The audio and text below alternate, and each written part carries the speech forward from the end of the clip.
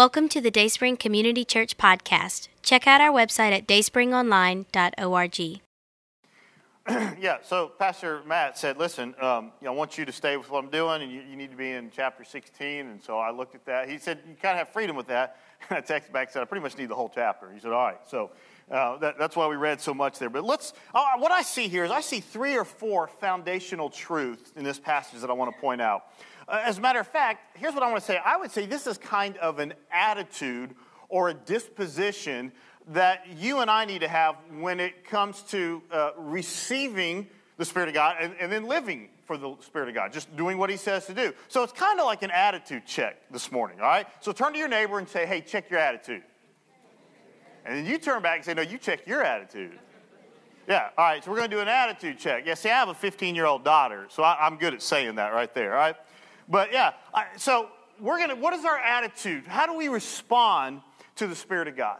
What do we do with that? So I see, like I said, 3 or 4 things here. Let me give you the first one. The first thing is this. I think we have to start here, is we have to be willing to listen for the call of God on your life.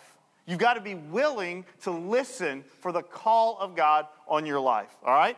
And so what I want to do is, I want to just look at this again real quick, verse just 9 and 10. He said, that night Paul had a vision. A man from Macedonia, northern Greece, was standing there pleading with them, hey, come over to Macedonia and help us. I'd say that's a pretty good revelation, wouldn't you?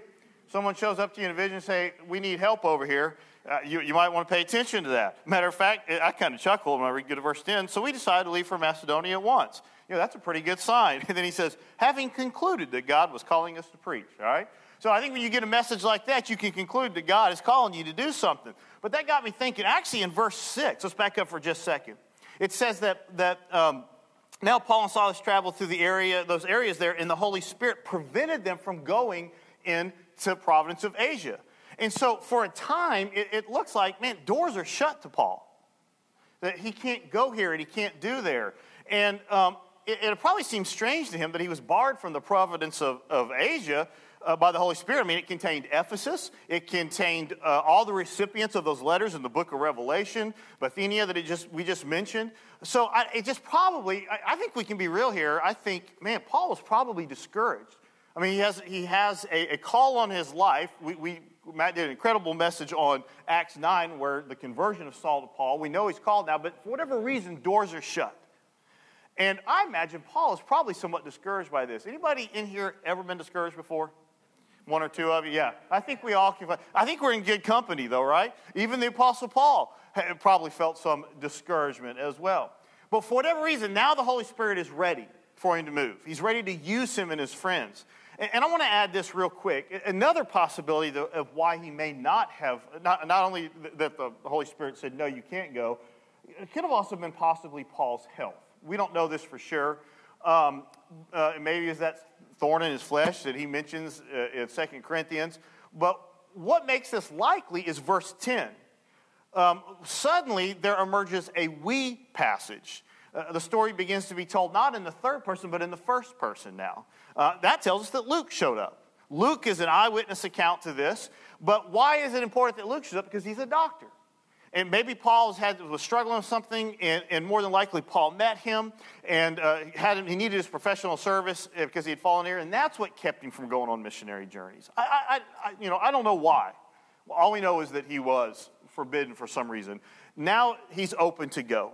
But you don't have to wonder if maybe, and this is just a side note here, but is it suggestive to reflect that Paul maybe took this weakness and this pain even as a messenger from God? Anybody ever done that before? You've had some pain, you've had some struggles, but it's because of those pain, it's because of those struggles and those disappointments you're able to hear God a little more clearly. Maybe God is saying something to Paul, and he's using this time for whatever reason now. He says, I want you to go. I want you to go. Whatever way he got a hold of him. But here's the point I'm getting at is that Paul was obviously in sync with the Spirit of God. And by God's saving grace, Paul went west. God led Paul west into Europe and not into Asia. I think it'd be very interesting to think about maybe what would happen in human history if it had not gone that way. But that got me thinking about this, though. And here's the application at this point, because you're probably wondering where I'm going with that. And here we are. This is what I had to stop and ask, and I wrote this question down. am I listening for God's voice? I mean, stop and think about that. Truly, do I really want to hear what God has to say? Am I listening for him? I mean, think about this with me for just a second. You know, the world is a noisy place, is it not? I mean, it's very noisy. I mean, I wrote just some things down. We have TVs, we have computers, we have iPads, we have iPhones, we have movies, we have social media, we have cables, we have sports, we have texting, we have FaceTime, we have music. I have over 10,000 songs downloaded on my phone, all right? I mean, what? I remember I used to have a Walkman. Some of you guys don't even know what a Walkman is. And, you know, I had that sucker on my side and headphones on, and I could only take a few tapes with me to change them out. How am I even going to listen to 10,000 songs? You hear what I'm saying? There's a lot of distractions in the world, right? The world is noisy. And Netflix. Don't even get me started on Netflix. I love Netflix. I had to call my dad the other day. My dad is an avid reader, and right now I'm not pastoring a church, and I'm not teaching a course online, on a class online right now. So I'm just kind of cutting grass and have a lot of free time, and I find myself binge watching shows. So I called my dad and said, "Listen, I got to stop this. Bring me some books. Just bring me books over." Because the point I'm trying to make is the world is noisy, isn't it? There's so many things that are just grabbing for our attention. Not only that, what about relationships? I mean, some of us, we've got to be spouses and parents and children and brothers and sisters and bosses and employees. And man, the world is just so noisy. And so I think we have to find time. Maybe God will throw a vision up in the air and say, "Hey, come over here." Or maybe it's just a little whisper, a nudge from the Spirit of God. But if we are so distracted by the things of this world, will we hear it? You see, I believe this. I believe Paul was listening for the Spirit of God. Paul was ready to receive that call of God on his life. And I also think it's so beautiful. We know this. Life is hard. Life is discouraging. Life is a struggle.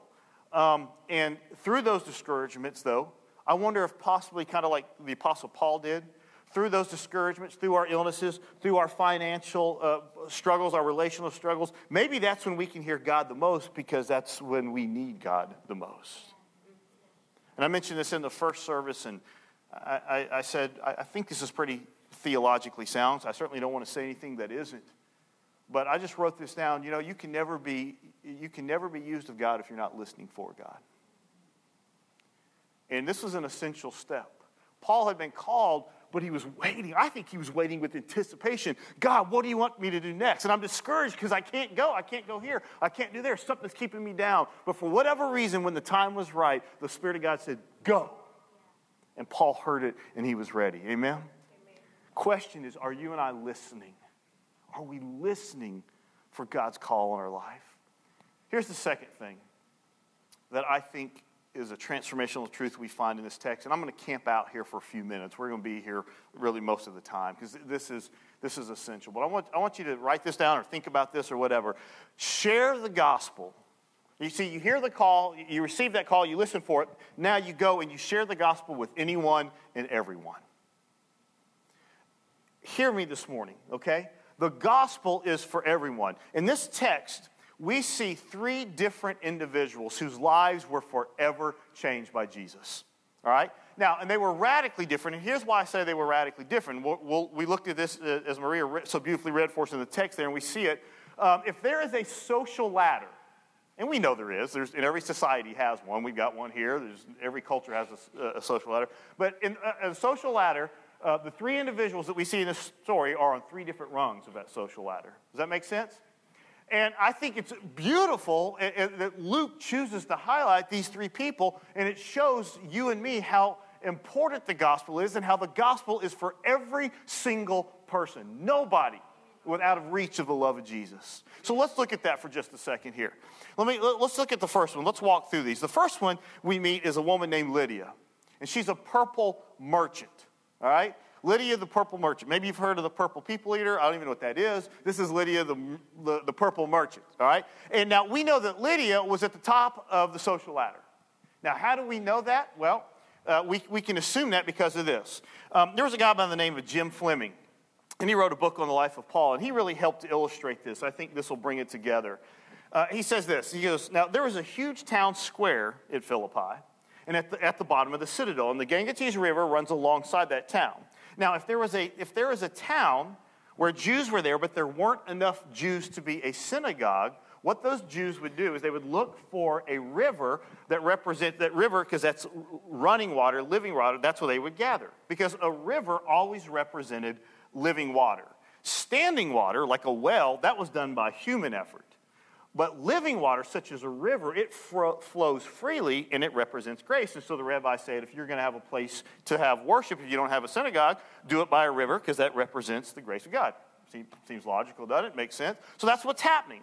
These people are meeting here. They're by this river, and they're having this worship service. And then, and this is where Paul comes along. And he comes to Philippi, and he finds these town people, and he finds this woman named Lydia there. And now we know this. Lydia was in the purple dye business. And he said she would have had a several $1 million inventory. Wow. A typical purple robe in $1995 would have cost over $100,000. And I remember when I was in seminary with Dr. Friedman, we were going through this, and I remember he said, because I just never forgot this, at that time, a thimbleful of purple dye, it would take 30,000 Murex snails just to get one thimbleful of purple dye. Point being this. Therefore, Lydia was at the top of the social ladder because it was only rich folks who were going to be able to buy things that were dyed in purple. Does that make sense?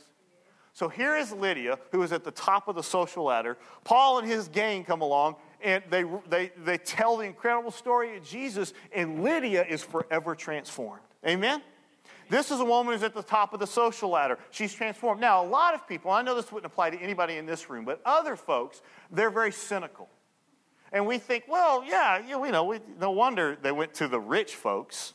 That's Paul wants to do ministry or whatever. There's a whole lot of wealth, health, and prosperity. So, get the rich folks saved because we need them to do ministry. Well, guess what? That's just one of the people in this story that Paul ministered to, right? So let's look at the second. Let's go to the opposite end of the spectrum here. The next person that we're introduced to is, we don't know her name, but it's just simply a slave girl. A slave girl was healed. She was healed from a demonic possession. Now, the scripture does not explicitly say that she was won to Jesus. It doesn't specifically say that she became, a follower. But this wasn't any commentary. I just kind of wrote this in my notes, but logic kind of dictates, at least it does to me, that if you have a demon in you, and it's kind of got control and possession of your life, and Jesus comes along and sets that demon, gets rid of that demon and sets you free, don't you think you kind of want to follow that guy from now on? Amen? Anyway, that's just my thought on that. Back to the story, though. So, no sooner or later are people in Philippi becoming saved, people like Lydia, and then Satan begins to do what he does so well, his ugly work. And here is this girl who was possessed by a demon, and she was making her masters a lot of money by telling fortunes. I was talking to a young person the other day, a 15-year-old kid. He said, Pastor Tim, do you think these fortune tellers are real, what they're doing? Can they really do that? And I said, no, I don't, and try to explain it a little bit. I said, but I tell you this, I think the demonic activity behind those fortune tellers is real. He didn't really know what to do with that. He just kind of looked at me like, I don't understand that. But I think that's what's happening here. I think that's what's going on here. She's able to tell these fortunes because she's possessed by the devil. And so Paul and his companions are moving along. They're going to all these places, telling people about Jesus, doing what they do every day. And this woman is coming along behind them, shouting. It says, these men are servants of the Most High. Who only show... these are the servants of the Most High God, who shows us the way to salvation. That's what they're yelling. And I love the text there. It says, finally, he was so annoyed with her, Paul turned around and cast the demon out. Maybe Paul didn't want the gospel or even the name of God to be promoted by one of Satan's slaves, but whatever reason, he cast her out. But you know what I think is sad in this story? And I'm sure you're smart folks, you've picked up on it too. And I think it's a reality yet today. The owners of this slave girl showed no concern whatsoever for her well-being. They didn't give a rip. A demonic being possessed her, had control of her life, and they were ticked off because they were losing money. which unfortunately is the case, I think, for some in ministry today. They care more about money and fortune and fame than they do about the people that they minister to. But I think it's extraordinary. 2 examples. Paul was at the top, Lydia's at the top of the social ladder, and Paul ministers to her. This slave girl, listen, in Rome, if you owned a slave, that slave was not a person, it was a piece of property. And if you were having a bad day as a Roman citizen and you owned a slave and you wanted to take it out on that slave and kill that slave, nobody was going to hold you accountable. You cannot get any lower than a slave on the social ladder. Are you with me? Paul has ministered to Lydia at the top of the ladder, and he's ministered to the slave girl at the bottom of the ladder. But then there's a third person that's introduced, and that's the jailer. Now, the jailer was not rich, but he wasn't as poor as a slave.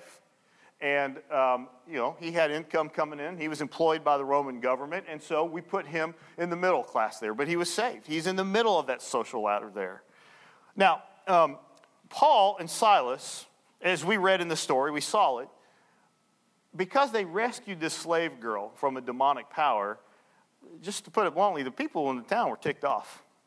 They were mad. And as a result, guess what happens? And I want to hang out here for just a second because this is so beautiful.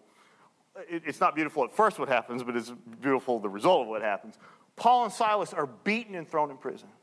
And they were put in stocks. Now, this passage says just their feet were put in stocks, but many times they would take those prisoners, they would put their neck and their arms in a stock as well as their feet. And you could not move. You ever had an itch you just couldn't get to, and it's just driving you crazy?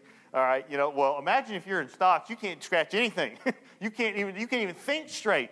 Matter of fact, I just want you to, I'm painting a picture here for you. I want us to understand the situation that Paul and Silas are in. And they are in these stocks and they are in these prisons. And it says that people actually, they committed suicide all the time because of the dankness and the filth and the excrement and the hopelessness. I mean, this was not a pleasant situation. Listen, I don't know about you, but I know about Tim Burnett. And when bad things happen to me, I kind of have a tendency to whine about it. Are you with me? Just kind of sulk. Why me? Why did this happen? I kind of have a tendency to cry victim. I don't have a tendency to say, I love you, Jesus, thanks. I should, but that's not typically my first response. Not these guys, though. What does the scripture say they were doing? What does it say they were doing? Singing and praying. They were singing hymns. Hear me. Listen to me. You and I, as you know, we will face trials. We will face pain. We will face disappointment. We will face hurt. We will face setbacks. That is the reality of the life that we live in now. And that sounds like doom and gloom. And man, why did I come hear this guy today? That's not very exciting, right? But wait, hold on. Don't leave yet, because here's the difference. See, the difference is found in how you and I choose to respond to those negative circumstances. As believers in Jesus Christ, you and I always have hope. Yes. Amen? No matter what we are facing, you and I always have hope. There is always hope. And think about this. And then when we react positively to those negative circumstances, guess what? Not only does that hope affect you, but it affects everyone around you. I mean, come on. How many of you have been next to somebody who is ultimately negative or been in their lives, and you know what feeling that gives you compared to a person who's positive? Which of the two would you rather hang out with?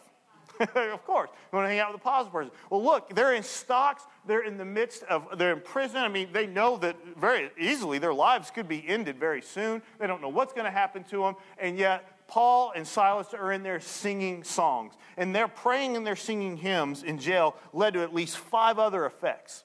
Look what it said here in verse 25. Guess what? Other people were listening. Other prisoners were listening. When you praise God, no matter what's happening, people take note of that. I've had people say to me before, because I've had some rough stuff going on in my life, just like you have, and I've had people literally say to me, I don't get it. How are you handling this so well? I said, well, I can put on a look sometimes. Sometimes it's difficult, but the ultimate answer to that, and I don't want to sound cliche-ish, the truth is, it's just simply Jesus. That's all I know to say. I can handle it well because I have hope. And so Paul and Silas, of course, let's be fair, they had a captive audience. But Paul and Silas are in a prison, and guess what? The other prisoners are taking notice. You know what? I kind of want what that guy has. Amen? I mean, look, we're in here. We're not singing. What does he have that I don't have? What an incredible thing. So other prisoners begin to listen. And then, verse 26, it says doors just simply fly open. I mean, miracles begin to take place. I don't know. I kind of, just like Pastor Matt does and some of you others, I go to Rankin County Jail and do prison ministry there myself. And I know when those, every single time I go in there and I go into prison, they shut that door behind me and I hear that clank, I know I ain't getting out of here unless somebody unlocks that door. That's fine. If I need to be here with these guys, we'll be here. But I know I'm not getting out unless someone opens it or a miracle takes place. Doors start flying open. Verse 26, chains come loose. Chains begin to fall off. And then the incredible question that is stated in verse 30 says, Sirs, what must we do to be saved? Because whatever you have, we want this. We see what this Jesus guy is doing in your life, and I want that. And then ultimately, verse 34, it tells us that the jailer was filled with joy, and he and his family came to believe in God. Amen? This is remarkable. And I just want to say this real quick. I mean, we've got Lydia at the top of the social class. We've got the Roman jailer in the middle of the social class. And then we've got the slave girl at the bottom. And Ajith Fernando said this in comment in relation to their singing. I love this. He said, when they prayed and sang in the prison, they were resorting to a time-tested method of responding to suffering. Numerous psalms have been written out of the depths of despair. We can just start with like Psalm 27 and 42 and 43. And he said this, he said, singing helps us focus on the glorious eternal realities that may be clouded by the gloomy temporary realities. It helps us especially because when we cannot produce our own words, we can use the words of others. Songs help truth travel down to the heart. And the use of music, the language of the heart, helps speed that process. And then he ended with this. The permanent triumphs over the temporary. Amen? Now I know I have 10,000 songs on my iPhone, right? Because I go through a lot of trouble. I need a lot of music. Well, I don't know about you, but I think it's safe to say that Paul and Silas had a successful and a fruitful ministry in Philippi, wouldn't you? And the extraordinary thing about Paul's work in Philippi is this amazing cross-section of the population that was won for Jesus. Of the many conversions in Philippi, Luke highlights 3 people with 3 significantly different backgrounds. A businesswoman who was probably single, a slave girl under the bondage of the spirit of divination, and a jailer in a Roman prison.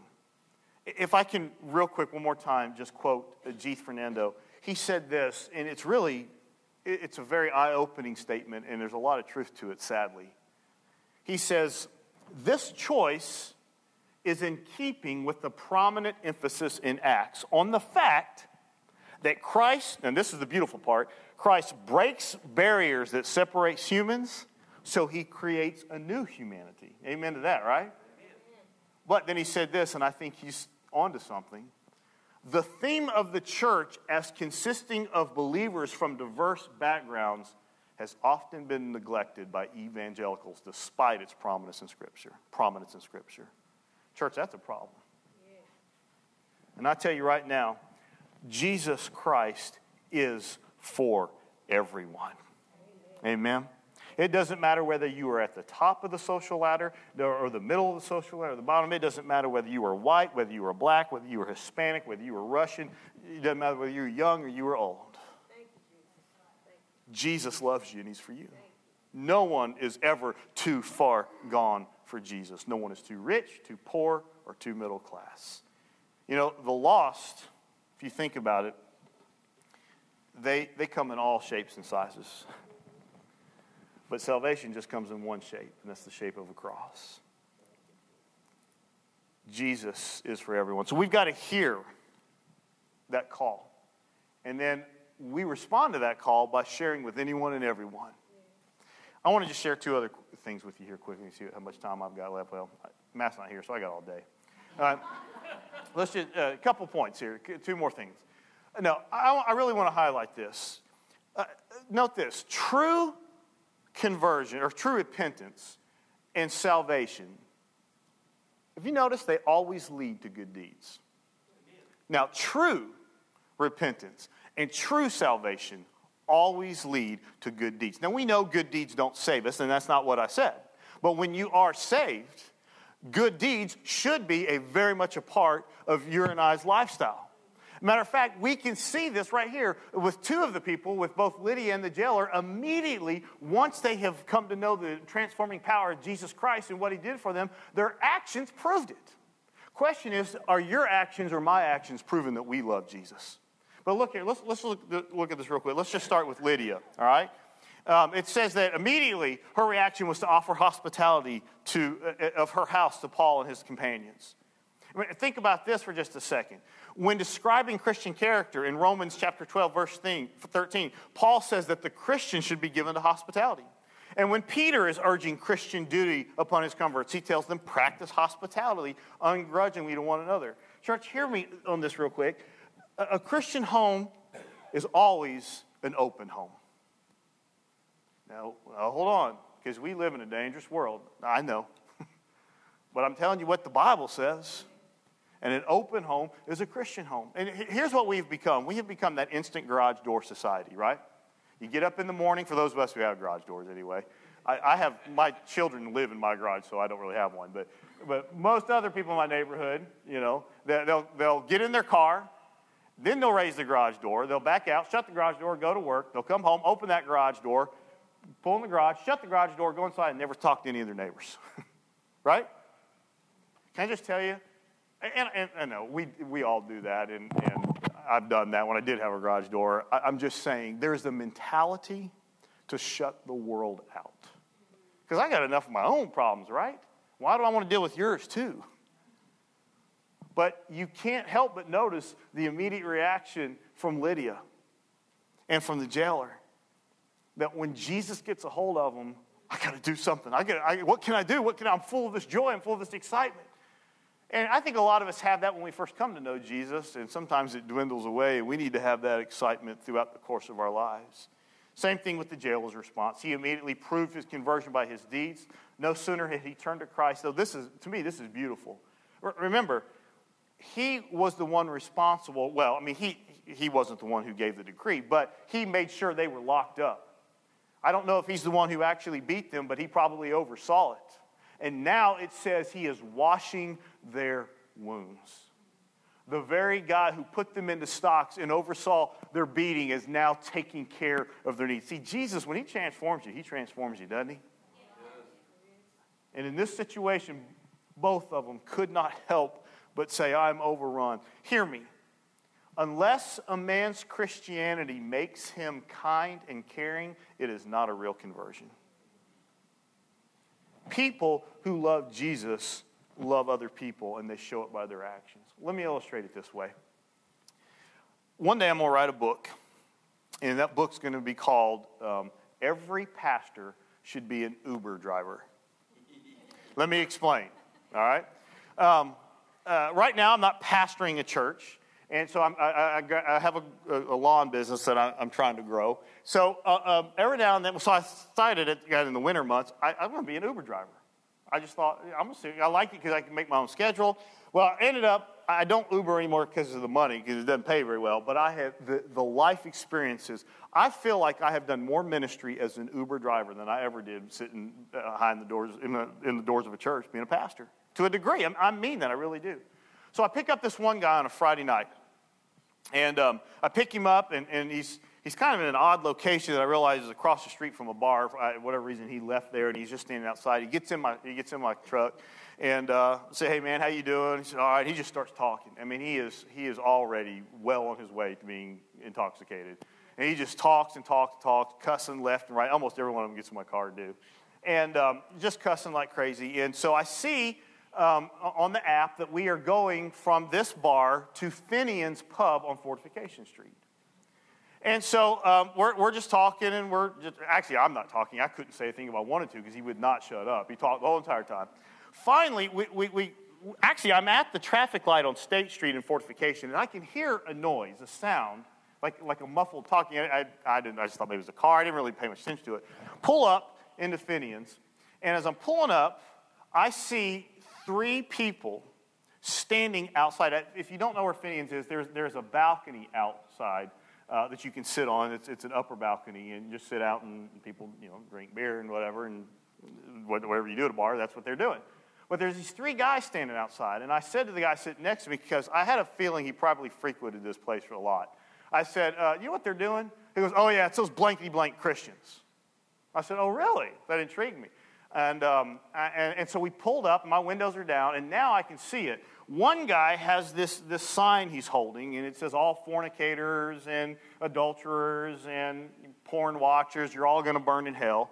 And then there's this guy playing a tape. That's what I heard up at the corner. It just is some guy preaching, quoting things. And this other guy was literally pointing his finger at each one of them saying, you're going to hell, you're going to hell, you're going to hell. It's like, wow. So I said to my buddy now, I said, listen, I said, well, how does that make you feel? And I said, does that make you, and by the way, I introduced myself. I said, by the way, I just say, I'm a pastor. I will not repeat what he said in here, but it was like, he's like, no blankety blank, man. No way, you're a blankety blank pastor? Well, I've never been referred to like that, but yes, I am. He goes, man, that's blankety cool. Anyway, so I said, well, what do you, these guys, I said, let me ask you this. I said, do you think, does this make you want what they have? Does this make you want God? Does this make you want Jesus? He's like, oh, no. He says, man, I don't want to, if that's what God is like, I don't have anything to do with God. I don't have anything to do with Christians. I don't have anything to do with Jesus. But he kind of parenthetically goes, but you're kind of cool. I was like, well, that's not what I'm going for with things. And I just turned to him, I said, listen. I said, man, what this is, I apologize. This is not Jesus. This is not Jesus. Now, everything they were saying was true. I'm not going to argue with the truth. But I said, I'm just going to tell you, can I just tell you what I know about Jesus and my relationship with the person of Jesus, not religion, but of Jesus? If Jesus were here on the streets of Jackson tonight, he would not be hanging out with those three guys. Jesus would he would open that door to Finian's, he would walk upstairs in that balcony, and he would plant himself at the table with you guys and say, let's talk about life. Now, the thing is, when you spend a few minutes with Jesus, see, you won't have to scream and yell that you're a sinner. You're going to know you're a sinner when you're in the presence of holiness. And I just said to my new friend, I said, listen, man, I'm so sorry. That is not Jesus. Acts of service, acts of good deeds are what we should do, but they should always be done with kindness. Always be done with kindness. All right, let me give you the fourth and final thing here. We've talked about what our attitude should be, following the Holy Spirit and our response. We hear a call and we respond to that call. And then I think once we are transformed by Jesus, if we're not doing acts of service, then we're not really saved. Go read the book of James, right? You can't have faith without deeds. But you know what? As I read the story, and I'll just end with this quickly, Paul says this. Here's what I put down. I said, we should also have the attitude of Paul. I see three things. Man, when I look at Paul, I think, obviously I want Jesus and I want the Spirit of Jesus, but I also want to be like Paul. I do. I love his attitude. And there's three things I want to highlight real quick. Here's the first one, is this. Obviously, we know that he had been radically transformed. Amen? Again, a few weeks ago, Pastor Matt preached a sermon in here on Acts chapter 9, the conversion of Saul. That sermon was one of the best sermons I've heard in years. And matter of fact, I was asked the next week to preach somewhere, and I preached that sermon. I told Matt, I gave him full credit for it, so I didn't even write a new sermon. I just preached it. It was that life transforming. So if you have not heard that sermon yet, I know there's ways you can get to it, website and stuff. You need to go listen to that. But we remember from there how this was Saul. Saul, before he became Paul, Saul was a murderer. He agreed to have Stephen stoned. Saul had letters in hand on the way to Damascus to arrest Christians, followers of the way, to have them either beaten or killed.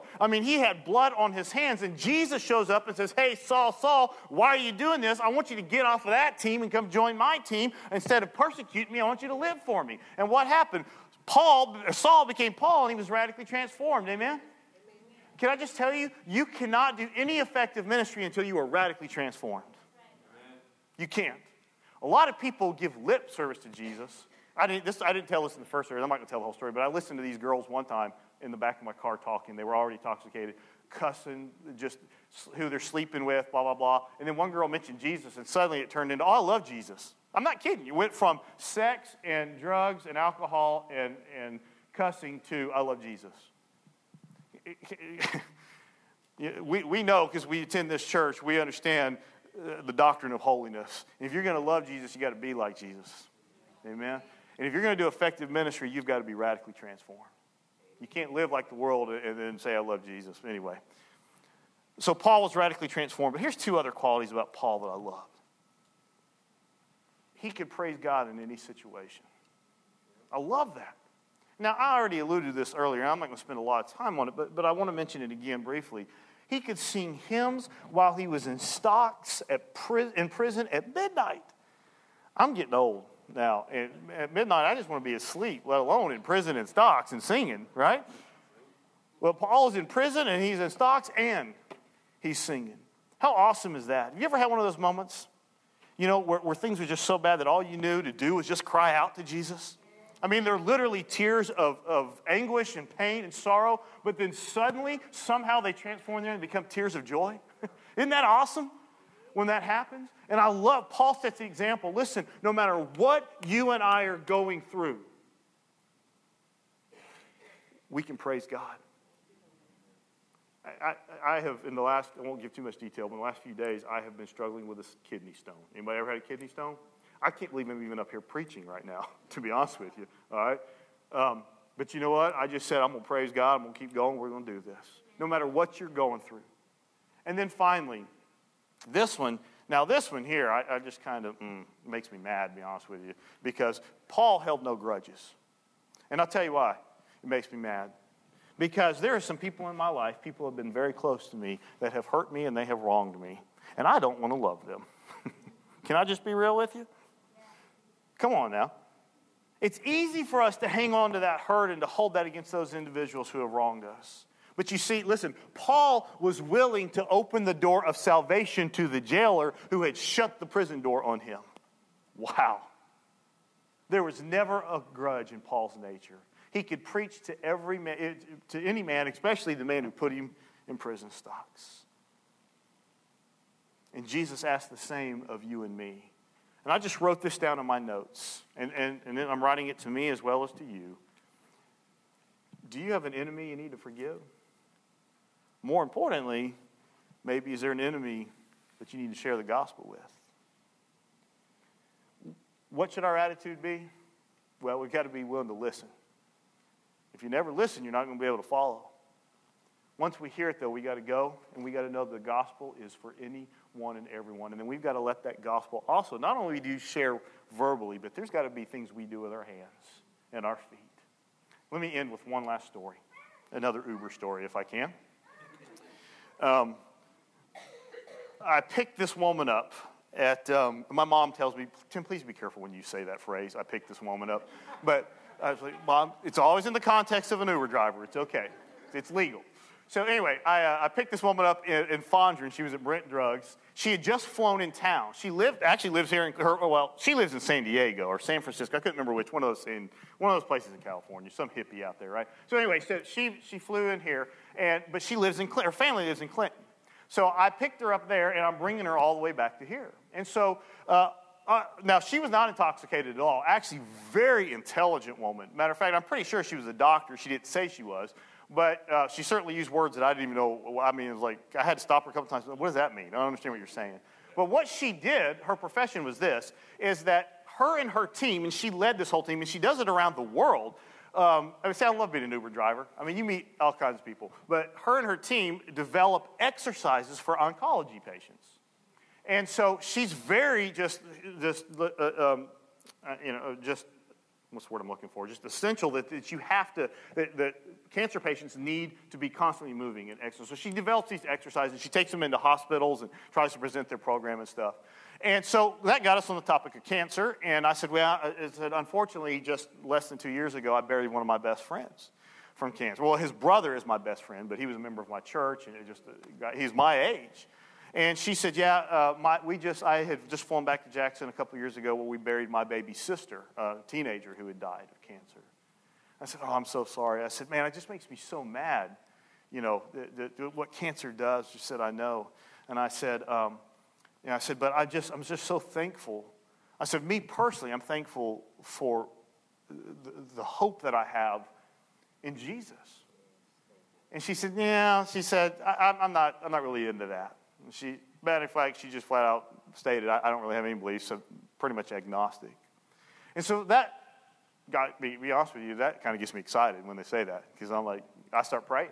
And so we're talking some more, and we're pulling up, and I said, listen, I just want to tell you this before you go. I said, I haven't dabbled in them, but I have studied numerous religions around this world. I know a little bit, enough just to be dangerous with each one of them, but I know a little bit about each one.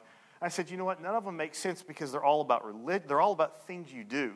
I said, but what gives me hope is not religion. I said, you know what? Christianity doesn't even give me hope. I said, Jesus gives me hope. And I said, I have hope that one day, maybe, you can see your sister again or my friend. I said, they'll be different. They're not going to be, I didn't get into that topic, but in heaven, I just said, there's just hope. And I said, I'm so sorry for what you went through. But I know for me, with losing my friend Randall and others, Jesus is the only thing that brought me peace. And we pulled up to her house, at her parents' house, and dropped her out. She opened the car door, and she turned around. Before she got out, she put her arm on my shoulder. She said, you know what? This is the most spiritual conversation I've had with anybody in years. And she said, you have given me so much to think about. I said, can I pray with you? She said, sure. And we prayed. By the way, Uber tells me I'm not allowed to pray with my people, but it's my car. I'll do what I want. Probably I'm not allowed to preach about it in a sermon either. But anyway, just thought about that. Don't put this on social media. So, here's why I tell you that. The guy that I picked up earlier, I'm not trying to be judgmental. The way he spoke, the way he carried himself, he was from a different rung on the social ladder. There's no question. You had this woman who was high up on the social ladder, very intelligent, very articulate, very pretty, smelled good, just all of it. This guy, by the way, he did not smell too good, but you know what? Both of them needed Jesus. And Acts chapter 16 shows us that the gospel is for anyone and everyone. So I pray that you and I will shut the things of the world out. And it's noisy. We'll hear the call of the Spirit. We'll share the call of the Spirit. We'll share the gospel. And we'll find ways to serve others. Amen? Let's pray together. Jesus, thank you. Yes, that you came to earth to die for us, but you also showed us how to live. You showed us how to treat one another. You taught us that. Just read the Sermon on the Mount. Jesus, I'm so thankful that if we sing about my sins are gone, that you've wiped them away. I'm a new creation. But that does not give me permission now to just sit and wait until I die and go to heaven. That means I have work to do. That means we each have work to do. Jesus, I pray that we will live for you. I pray that we will hear the call of the Spirit. And I pray that we'll respond to it obediently and passionately for you, Jesus. Because you responded to the Father's call for us obediently and passionately. It's the least we can do for you. It's in Christ's name we pray. Amen. God bless you guys. Have a great day.